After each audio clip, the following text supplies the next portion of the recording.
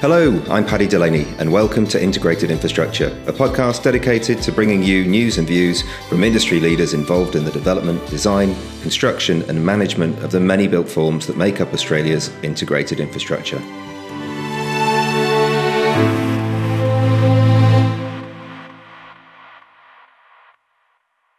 This is episode 23 of Integrated Infrastructure, and our final podcast of 2020.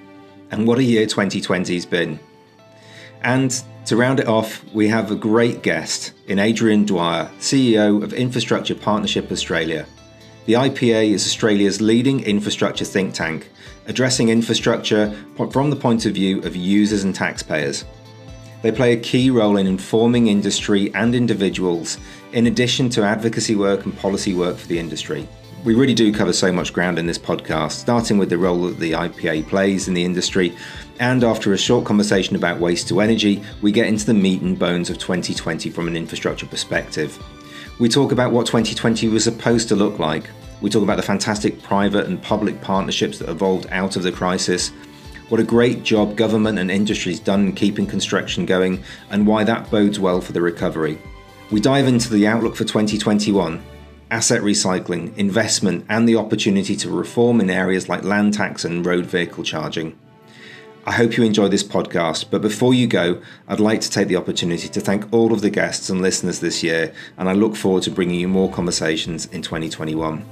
Merry Christmas, Happy New Year, and here's my conversation with Adrian. Adrian, welcome to Integrated Infrastructure. It's fantastic to have you on the podcast, and thanks very much for joining us.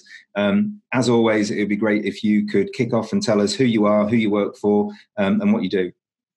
Well, thanks for having me. So I'm Adrian Dwyer. I'm the CEO of Infrastructure Partnerships Australia, we're an industry think tank and member network. Quite unique. We represent the public and private infrastructure sectors. So about 40% of our membership is public sector bodies, 60% private sector. The public sector ones are all the kind of major state treasuries, Commonwealth treasuries, the delivery departments, planning departments, independent infrastructure bodies. And the private sector side is the kind of full life cycle of infrastructure, from owners, operators, constructors, engineers, lawyers, financiers, and the sort of technology providers in the infrastructure sector. So 150 members. And I've led the organisation for the last 2 and a bit years. The last 12 months has been interesting, to say the least. But that's kind of who we are. I'm happy to tell you about my background. But the role that we have as an organisation is to try and, be unashamedly pro-infrastructure, but on the side of users and taxpayers. So we think about policy, we think about projects, we think about information, data, about how we can make sure that the best decisions are made, the best structures are in place, but we're also out trying to think ahead of governments and try and front running on some reforms and trying to get governments towards making good decisions for users and taxpayers. Yeah, fantastic. And around that advocacy piece, you've got some great information that you put out there, haven't you, through the website, through your own podcast, and where people can go and find out, what it is that you're talking about at the moment. Yeah, so all of the research we do is all public. So we're not sort of some shadowy organisation. We try and operate in the sunlight, and we have a think tank function that produces a whole host of bits of data. We run something called the Australia-New Zealand Infrastructure Pipeline on behalf of the Australian New Zealand governments, which is a comprehensive view of the forward pipeline of infrastructure. Anything over $300 million is on that website. We do long form policy research, but also we do lots of short form bits of work. We do videos, we do a podcast, we do all sorts of things that are trying to kind of get the message out about infrastructure, because it's kind of a complex area, right? It's a bit esoteric to people that everybody knows what a road and a bridge and a pipe is, but actually the economics that underpin it, the politics that underpin it, there's a lot of complexity in that. So to some extent we try and exist to help kind of translate that engineering stuff or commercial stuff or policy stuff into the real world. I love the videos that you do. You manage to condense those complex issues into short passages and make them interesting and entertaining as well. But then I just went back and revisited the waste to energy policy document that you put out earlier today, and it reminded me. You've got the mix in there of the politics, of the economics, but also the technologies as well that can be used, and reminded me a few things that I'd forgotten as well. So it's interesting. Great reference point. We don't we're not experts in any of these areas, but actually policy is kind of a discipline in its own right. It's the ability to be able to tell a story, to solve a problem, to bring the technology people that for whom energy from waste might be the particular type of combustion, along with the commercial people for whom it's a spreadsheet, along with the public sector people for whom it's solving a waste problem, and try and kind of crunch that down into an understandable suite of recommendations for government to follow. And I particularly like the energy from waste stuff because it's a new market. If we think about things like energy and we think I've got this sophisticated market with a regulatory model and pricing and participants in it, and the bits that can be competed are, and the bits that are monopoly type infrastructure are regulated. But actually energy from waste is this whole new market creation opportunity around what do we do with the increasing waste we have? How do you make sure that we're able to move that towards circular economy principles and all of that kind of stuff? And it is infrastructure, but in the past it's just kind of been this municipal service. So that one's kind of one of those new frontier areas for us. It's not the traditional energy, telecommunications, water, transport. It's kind of a whole new space. So they're the fun bits we like to work on. Yeah, absolutely. And there's a community engagement battle to be had there as well, isn't there? That somebody needs to get hold of that and drive that aspect forward as well. Because I think business and industry is sold. It's the community sort of question that's the difficult one. Yeah, one of the problems with energy from waste, people's instinctive reaction is it's sort of a backyard incinerator program, and the reality is that it's a vastly less worse option than burying stuff in the ground and letting it leach methane for the next 70 or 80 years. Is actually to look at opportunities to, yes, do the things like avoiding the waste in the first place, yes, recycle, but once you get to that point of the other option is to bury it in landfill, actually the environmentally friendly option is somewhat counterintuitive, which is to combust this and recover the energy and use the byproducts. But these aren't simple linear things. You've got to get over the social license issues with that and explaining to people that actually this is not just burning stuff to get rid of it. You're recovering resources through it. So it's kind of I like those ones because they're interesting areas. No, fantastic. Before we get in the weeds on something like that, which I could personally talk about for ages, but 2020. I'm keen to get your view on the outlook of infrastructure, sort of going forward 2021. But just take us back to January 2020. What was on your, what was your sort of outlook for the year then? What did you think was going to happen for infrastructure in 2020? So January 2020 seems like a long time ago. I think that we were looking at a year in infrastructure where there were some challenges on the horizon. We've had, it's been a big decade for infrastructure, really, since probably 2011, 2012. There's been a very substantial increase in the amount of money being put into greenfield infrastructure, driven by some things like the brownfield transactions. So the asset sales in New South Wales and Victoria generated money that was invested in infrastructure. And then you got this virtuous cycle because the growth in the economy generating new revenue for the states and the ability to invest in infrastructure. And all of that was meeting population growth, and to some extent meeting population growth that had already happened. So we were kind of in this catch-up phase. So we were faced with this, I guess, a challenge of a market that was relatively hot from a construction perspective, the capacity constraints associated with that, probably some overzealous risk transfer from public sector to private sector in the greenfield space, alongside continued relentless population growth. So we're still in catch up, but we're still adding, I think at that stage in January last year, the run rate was a new Canberra every 18 months. And that's how many people. And most of those people were going to be in Sydney, Melbourne, Brisbane, and Perth. So just this, a kind of a high quality problem to have relative to other parts of the world where you've got stagnant or declining populations. You've got challenges of not being able to get the funding for infrastructure. We had sort of the inverse of those. Plenty of people, but maybe not some of the key people that were needed. That goes to your work, is finding some of those key people. But you would have seen these shortages of some really key skills, like tunneling engineers, program managers with 10 years of experience, project managers that have done not $100 million projects or $200 million projects, but $10 billion projects. And those people just don't freely exist. So we were facing all of those challenges. And then you were beginning to hear murmurs about a rough flu that was coming out of somewhere in China that none of us had ever heard of. And I think that kind of mid-February to mid-March, everything changed. And we came to this realization that the 2020 we'd all been planning for, with some great opportunities but some challenges around the edges, was going to be entirely different. And I don't think that mattered whether you were running a multi-billion-dollar infrastructure project or a small think tank like I do. We all had to change what the way we operate our businesses almost overnight. It's in many ways quite exhilarating, and in retrospect, when you come hopefully towards the other side of that, you realise that actually there were some pretty cool things you were able to do because change had to happen.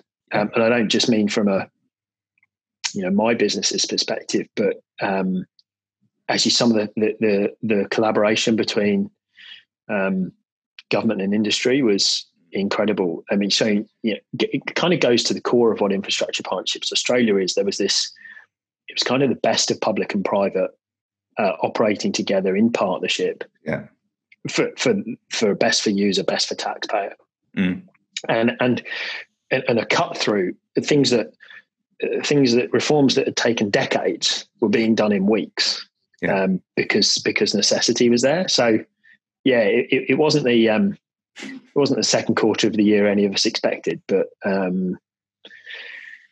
and it's been bonkers. Tough going. But, I remember being right at the beginning of it. I mean, look, we've done some different things this year. This being a great example of it. But I remember listening to your interview with Tony Shepherd, and you were talking about the I don't know. I think was that April? Was it April or May? We'd have been kind of late April. I think we recorded that. Yeah, and you were talking about the sort of South Korea is doing this, and this is a good example, and what have you. And sort of, I think we all thought that we might be coming out of it soon, and yet look at the rest of the world. There's we're so lucky in Australia.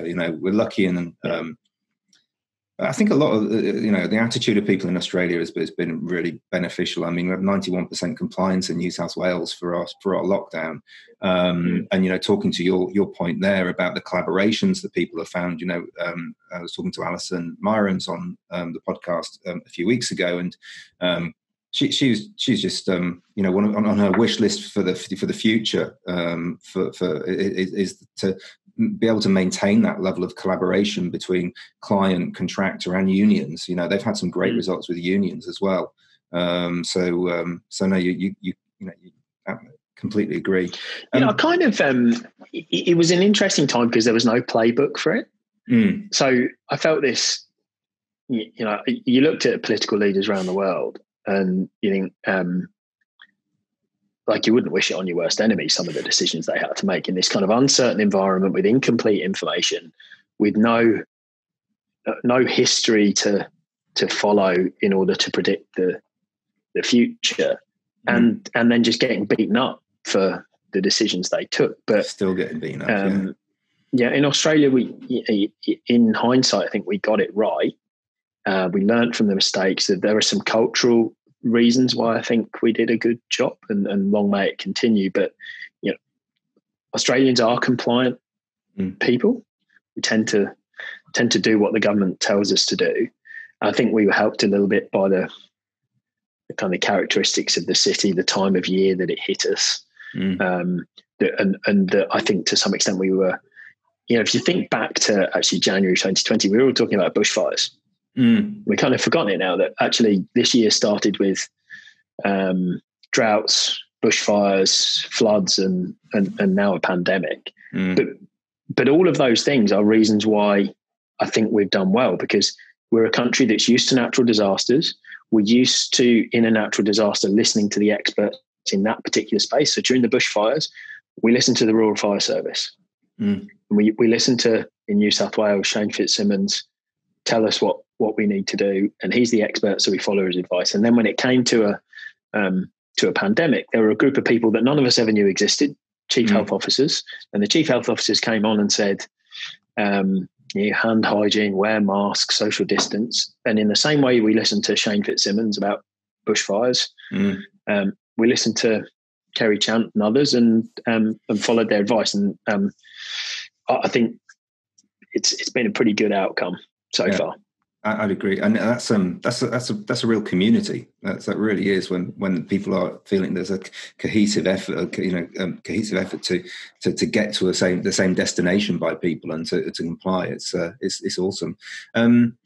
Before I sort of start crying and about how amazing Australia is, hey, there's some rough points. There's some things we can get better on as well.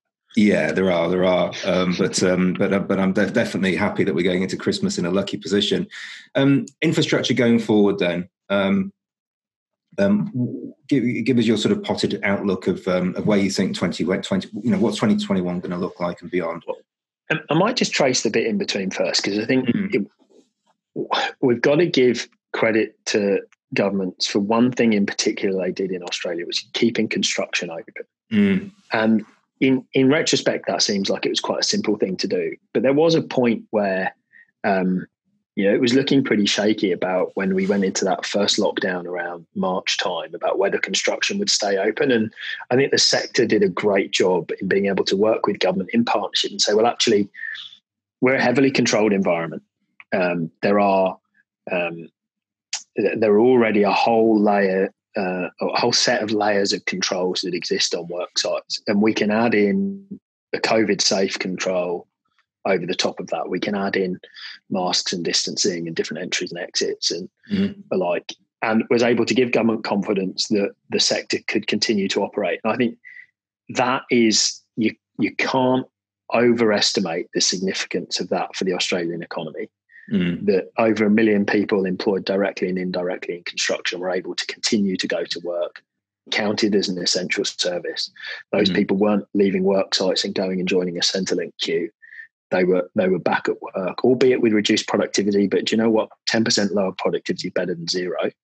Other countries around the world weren't able to do that, weren't able to meet that level of confidence between government and the deliverers. And it's taken an awful long time for those construction industries to spool up again, to get that economic activity happening. So there are GDP points in the Australian economy and people in jobs that wouldn't otherwise be in jobs for those decisions. And I think that it's given us a pretty solid base to build on for the way out of this. And it's also meant that, to come to your question, it's meant that when governments look to a sector to deliver stimulus into the economy, infrastructure construction has been front and center, because it's a sector that stood up and delivered during the crisis in a safe way. And actually it's ready to go when government pulls the stimulus lever, which it's doing at the moment. And we've just had a delayed federal and state budgets over the last 2 months. And in virtually every single one, but particularly in the big funding jurisdictions, the Commonwealth, New South Wales and Victoria, we've seen already large infrastructure pipelines added to, stuff drawn forward in those, tens of billions of dollars of additional funding, which, because the sector is match fit and already going with, they're ready to deploy that. And like I say, there are genuinely people in jobs that otherwise wouldn't be in jobs but for those decisions. Absolutely. We're talking about that pipeline that's come now because of these big decisions by the New South Wales and the Victorian and Queensland to some extent sort of governments. And I think there's a thing in the Fin today about the concern about the amount of work that's coming and the industry's ability to deliver that work. From my point of view, I think there's a question about skills, and I actually think there's if we can get the immigration system right, I think there's actually a great opportunity to attract some fantastic skills internationally to Australia right now, because where else would you rather be? Yeah, I think it's a good point. I often talked about this to friends and family in the UK, and you can't, when a crisis comes, you don't you don't have to outswim the shark. You just have to outswim the other guy. And right now, Australia's outswum everybody else in my mind. And you look globally, and you'd say, well, Australia's now got a global scale infrastructure program. We will be seen as a strong economy, but a COVID safe economy as well. And I guess a sense of, there's a degree of national pride around the way that we've managed it as a country, but also I think a sense that it's a sort of a grown up, sophisticated country that's been able to deal well with the challenges. Now, if you're, particularly in the construction space, but the broader infrastructure sector, it tends to be a globally mobile workforce. And you can imagine there is a strong desire to be involved in a massive infrastructure program in a sophisticated country that is pandemic safe, or at least thus far is pandemic safe. I can see us, I can see huge opportunities to be able to draw on global talent to deliver the program, but I can also see it driving the migration component of our population growth, which gets us back to the point I was talking about at the start of 2020. You're dealing with population growth, and these things become not so much self-fulfilling, but kind of self-replicating in a sense. As you attract people here to do these kind of highly skilled jobs, they settle. They do what I did 10 years ago, and turn up with just you and the girlfriend at the time, and now we're husband and wife with 2 kids, and a house and a mortgage and a cat, and that contributes to population growth, and then you need to start the cycle again about building the infrastructure to support that. So I just think that's abound with opportunities. But to your point, we need to get the settings right, because you can't do this when it's too hard to bring the people or attract the people to Australia, not because of the natural elements, but because of the impediments we put in place with a migration system. Yeah, absolutely. That change from the 457 visa to the 189 makes it far less attractive for, you're talking about needing a project director or a program director that can do a $10 billion job. Well, if you're only promising them a visa that's going to go for 2 years, why on earth would you up sticks and come all the way over here with no promise of that future? And the reality is that we should be hoping those people stay. We want their money. We want those people, high earners, and because it really does propel the economy on. So there's lots of reasons. I know we're going to have a chat about it in a minute, but lots of reasons why infrastructure can be one of those drivers to get us out of the recession, or not that we're in a recession anymore, apparently. But one of the reasons that governments can have these big infrastructure schemes at the moment is because money is cheap, isn't it? They can borrow. There's a lot of opportunity to borrow, which means that the sort of landscape for infrastructure investment has changed as a result of COVID, and the opportunities to invest now. But what's the outlook for that sector in terms of the arc of a recovery, and where does investment sort of plug in, and where can they help in that recovery piece? So there's a lot to unpack there. You're right. Money for governments is cheap.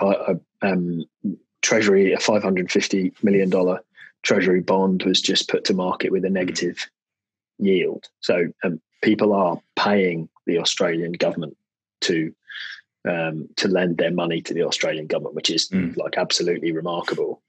But ultimately that money has to be repaid. There are balance sheet constraints. We've seen New South Wales and Victoria both downgraded from a credit outlook perspective by credit ratings agencies this week. It doesn't have a great deal of material impact on their borrowing rates, but it does it does add a bit of a constraint in about the way that they manage their balance sheets. But nevertheless, availability of money doesn't seem to be the problem. But that's borrowing at a sovereign level, so borrowing against the tax base. So I think where much of the investment part of the infrastructure community is more at the project level. So it's owning an asset, or it's being the investors behind something like a PPP, which is either demand risk or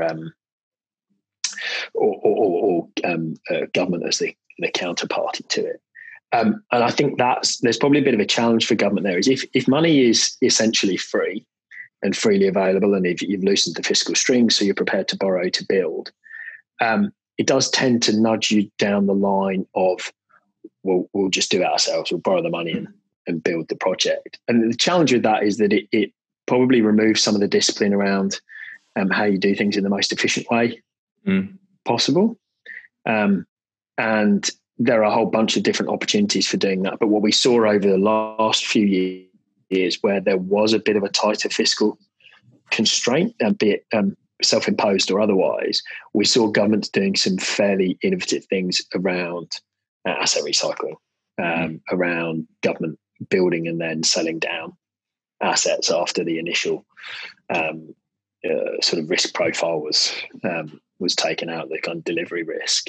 And what that saw was a lot of very useful microeconomic reform, driven by not the purpose of the microeconomic reform, but by the purpose of releasing capital that could then be invested in new infrastructure. So that's what happened in particular in New South Wales, Victoria, to some extent the ACT. We just lost the sound there, and we were just talking about asset recycling, so I'm going to edit this, but we're going to come back into it. But we were talking about the I think that the fact that money is cheap, but when it was tighter, that governments did come up with innovative ways of borrowing money and then asset recycling, and how that could be an option for the future as well.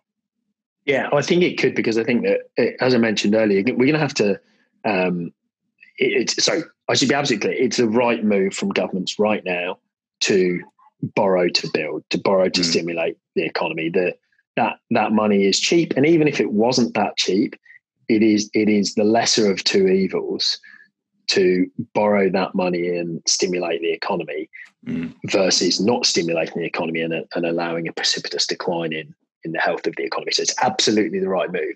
But at some point, minds will turn to balance sheet repair and paying down some of that debt, or at least stabilising that debt. And I think that will reignite the conversation around what it is sensible for the government to own, whether there is a wisdom in taking legacy assets, the mature operating assets, moving those into private ownership, and then using that money to either meet the needs of the infrastructure program or to recalibrate balance sheets. And I think that we'll be having that conversation sooner than we think. There are still a huge number of assets on state government books that have infrastructure type returns. So long dated, stable returns, inflation proof, recession proof returns that make a lot of sense to be held under a well-regulated, well-structured market model rather than by taxpayers. And that conversation, I think, will lead to a sort of another round of sensible asset recycling, and then hopefully spur on a greenfield building, which gets to that virtuous cycle I was talking about earlier. I thought that COVID would have been a good example, a good opportunity for some of those politicians who ideologically won't go into asset recycling to be able to open up the opportunity to go and do that now. But it doesn't seem to be the case, for some reason. But I wonder if that will change. Look, it might. I think often you get a degree of entrenchment in politics where it actually needs changes of government, not on necessarily along party lines or ideological lines, but it's just the act of changing government it can be quite cathartic in dropping those sort of strongly held views that are strongly held because someone once said them and then they become fact. Yeah. So I think in some Australian jurisdictions, that kind of psychological hurdle of recycling assets won't change until there's either a cataclysmic need to or a change of government allows that to occur.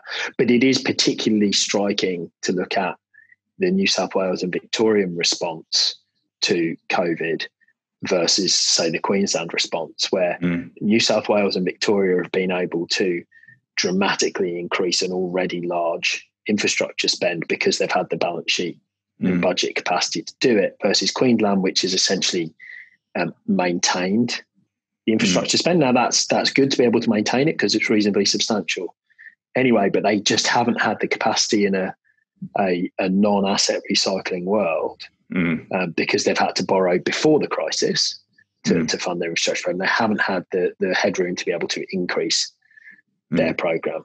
Now, I should say, in all of this, when you're going to stimulate the economy, you've got to invest it in the right stuff. And I think that's the challenge for governments. Now, changing the numbers on a spreadsheet and increasing the infrastructure investment profile is half the challenge, but actually getting it out the door, making sure it's spent on the right stuff, making sure you're not overstimulating particular areas of the market, making sure that money is not wasted. They're the challenges that those states face now.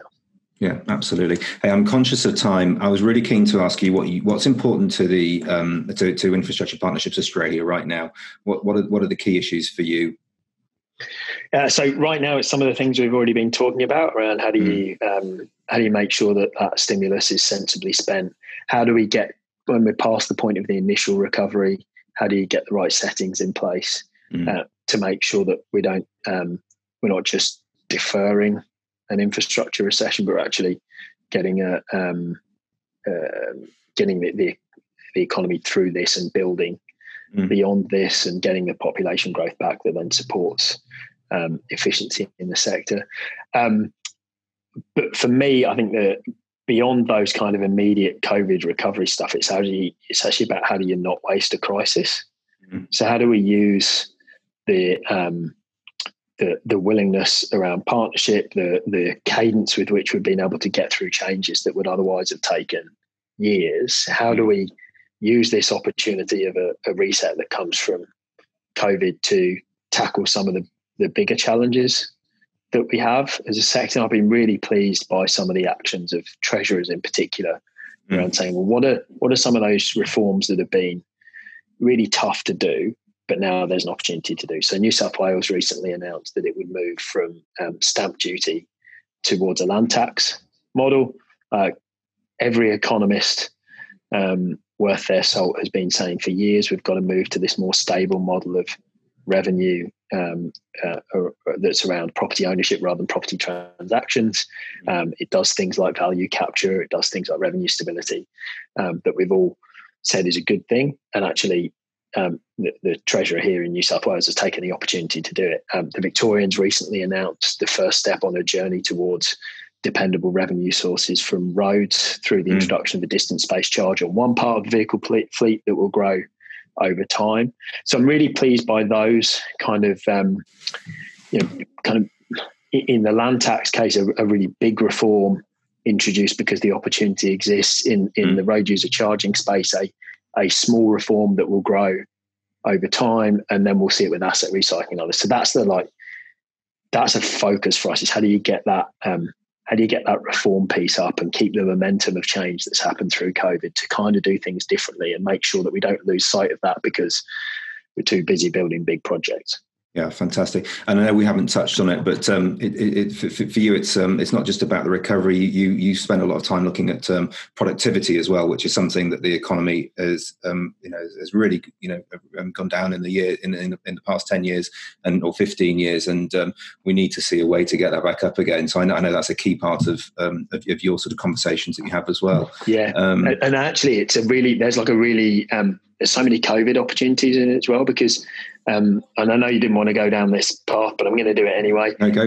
There were loads of little things that happened in COVID that we need to retain. So, for instance, if you cast your mind back to March and April during the great toilet paper crisis, we relaxed a bunch of rules that were in place that had curfews on deliveries to supermarkets in urban areas. We said that you can't deliver to, this historical thing was basically after whatever time of night it was, you couldn't deliver to a supermarket because of noise for residents. And that's a perfectly legitimate amenity benefit that you'd want to keep. But there was short-term relaxation of those rules to make sure that we could get toilet paper and pasta into supermarkets. And you know what? The sky didn't fall in. And actually, it turns out that vehicles are a lot quieter than they used to be when those restrictions were put in place. And we'd like to see the productivity opportunity taken to say, well, actually, what should we reasonably bringing back from those restrictions, and making sure that you're protecting amenity, but you're also making sure that we can have a productive system where we don't have large delivery trucks traveling during the peak hours when they're delayed by congestion and they delay everybody else by congestion. And in fact, they could deliver at 2:00 in the morning, not wake anybody up. And there's fresh fruit and produce and toilet paper and pasta in the supermarkets in the morning. Everybody wins in that. But it took a massive crisis like COVID for us to start to tackle some of that stuff. So where it comes to productivity, a lot of it is just making sure that we don't fall back into our own rather lazy ways of doing things. Yeah, fantastic. I hadn't even thought about that, but it's so true. Okay, you need to go. So I'm going to ask you our final question, which we ask all of our guests, and it'll be our final question of the year on the podcast. So it's going to you. What are you excited about? What are you looking forward to? I'm excited about having a holiday at Christmas. I actually think, joking aside, the whole sector's been running full tilt for the last 8 or 9 months. And I think everybody needs a good break. We had all of that exhilarating components of trying to work out how to operate in a COVID world in April and March and May. And then that leading into actually all the things that were meant to be happening at that time have been pushed back into the latter part of the year. So budgets that were meant to May, June, July have all happened in September, October. And that sort of there's a flow-on effect of new projects released, new funding available, everybody's bidding on things. So I think if we could all agree just to down tools for a couple of weeks over Christmas, give everybody the opportunity to recharge, look after our collective mental health, and then hopefully hit a 2021 that looks better than 2020 did. Yeah, absolutely. And I think most people are going to be back in January rather than having the whole month off. And, so I do think people are going to get back to work, but I couldn't agree with you more. It's definitely the year to take some actual time off and see your family and enjoy all that time and enjoy the summertime. So, Adrian, thank you again. Thank you so much. I wish you a Merry Christmas and a Happy New Year, and I hope you have a great break with your family and the cat and what have you. And, if there's an opportunity to come back and have a chat next year at some point when, we see what's happened to the world and the infrastructure market, that'd be fantastic. Thanks for having me on. Absolute pleasure. Cheers. Integrated Infrastructure is powered by North Search, specialists in executive and technical search across engineering, design, construction, property and energy markets in Australia. If you'd like to find out more about North Search or get involved with this podcast, you can click on the links in the show notes or email me directly at the address on the screen. We hope you enjoyed this episode of Integrated Infrastructure. Please tell your friends and colleagues if you did, and we hope to see you again soon.